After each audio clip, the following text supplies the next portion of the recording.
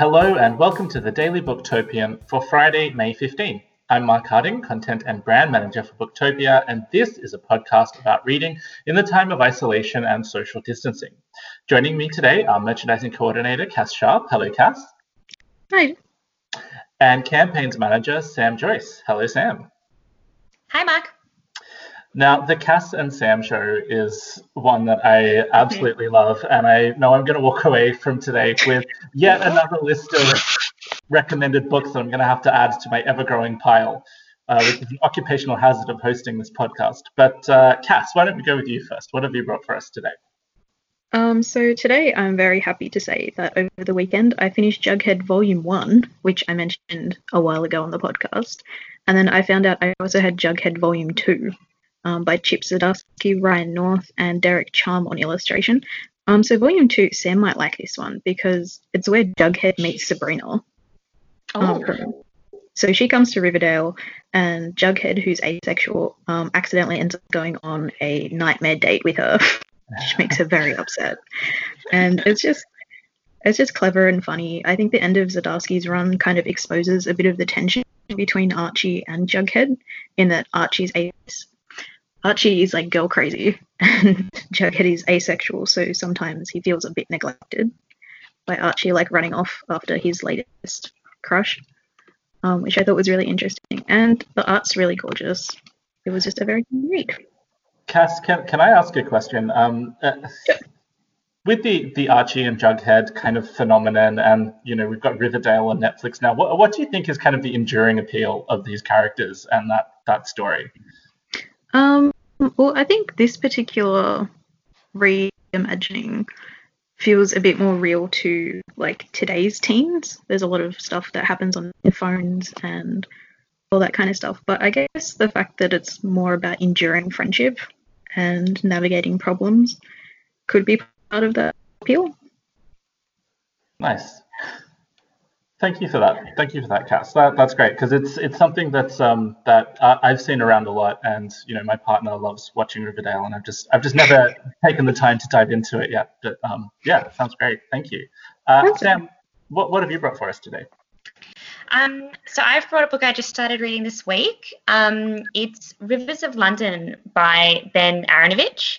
It's the first in a series, and I started reading this because I've actually seen it around a few times, and I finally was like, you know what, I'm going to start reading the series. It's urban fantasy. That's my jam. Why am I not reading this already? And it's really, really good. It's definitely, it's different to a lot of the normal urban fantasy I've read in the past, which is usually set in America. This one's set in London. It's very British in its tone and in its feel. And it's got that police procedural element as well, because the main character, Peter Grant, is a PC, probationary constable, who through his just standing around sort of guarding a crime scene, basically the uncanny underbelly of London is kind of revealed to him, and he gets more and more involved as he tries to solve this murder case. I got really sucked into it. I'm already about a third of the way through it, and I definitely think this is a series I'm going to complete. Awesome. Our producer Nick has just messaged in the podcast chat, and it seems with the amount of exclamation marks that he had there that he's a fan of this book as well. Yeah, I'm really enjoying it. I love the irreverent tone and the Britishness of it. So I'm reading it on an ebook right now, and I think when I finish it, I've got to make the decision. What I normally do is if I start it in one format, I continue it in one format. But if I really love it, I'll consider whether or not I should get it in paperback, particularly maybe if there's a box set or something available as well. Nick, it's a good time to start a series, Nick, did you want to unmute your mic and just put in your 2 cents about this book as well? Because it seems like you're quite eager. Ooh, yes. So more specifically around Ben Aaronovitch himself as a writer, I think he's such a fantastic writer. So a bit of a nerdy sidetrack. I first got into him back when he was writing for Doctor Who. He wrote a couple of seasons, a couple of like serials from Doctor Who, and then went on to contribute to the novel range when the show was off the air.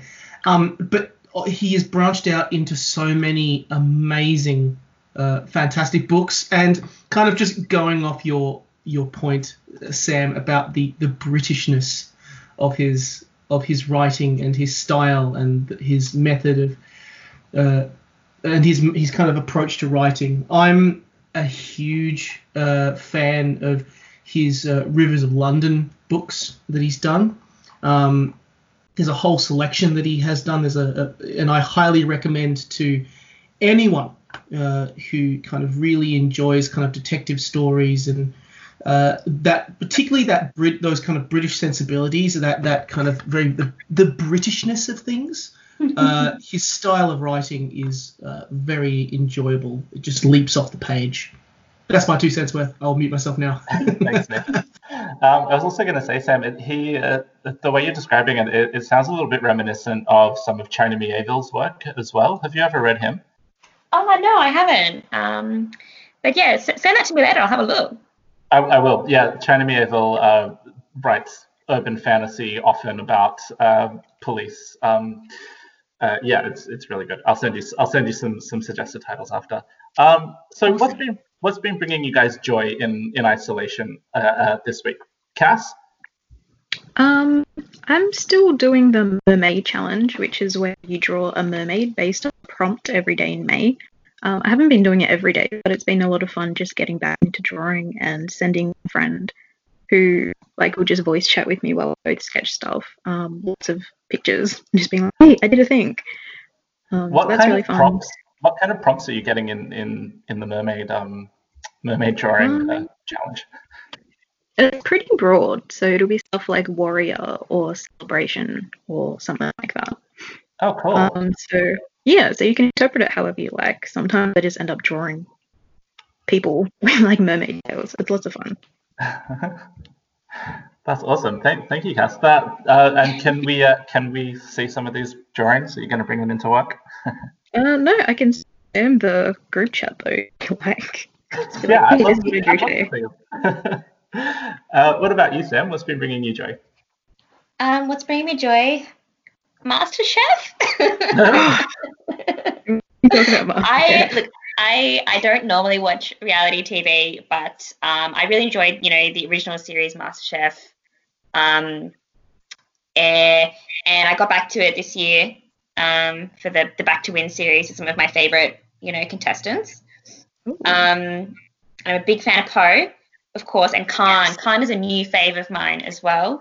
And I love Sarah Chung too. And I'm really thinking about getting Sarah's book that she's got coming out as well. She's got a book coming out, so it's good inspo. And I really enjoy just yelling at the TV, as if I know anything, near what they do about cooking. What about that meringue episode?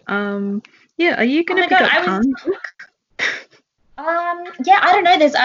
There's Sarah's, there's Khan's. I don't know. It's almost too much choice. Yeah, Brendan's got a book coming out as well. Yes, that's it. Yeah, that's the other one too. Oh. Which one to choose? I've not watched the show, but I've seen the books that are coming out, and Khan's book looks quite good.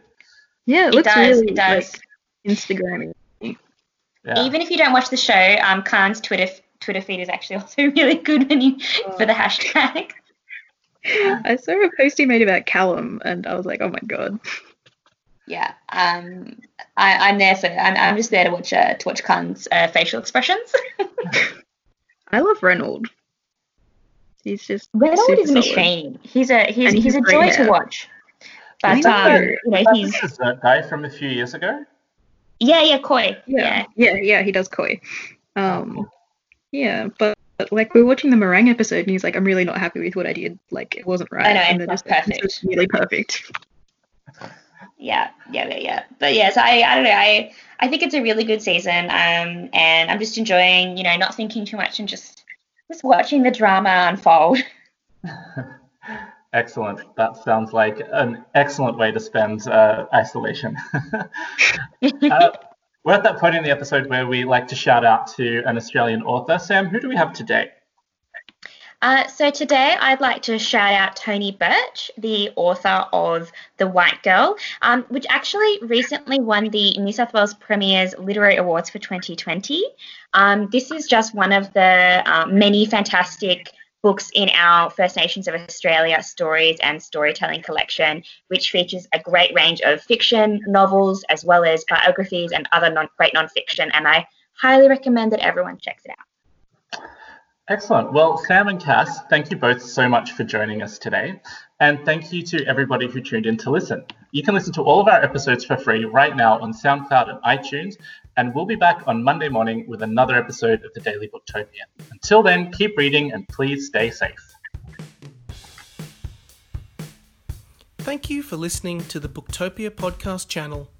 Don't forget, you can subscribe to us on SoundCloud and iTunes for free, and get access to hundreds of author discussions, book analysis pieces, and more. Or, if your eyes need a workout, head to Booktopia TV on YouTube. Don't forget, for all books featured in this podcast, and for access to a whole bunch of other fun content on our blog, head to Booktopia, Australia's local bookstore, at booktopia.com.au.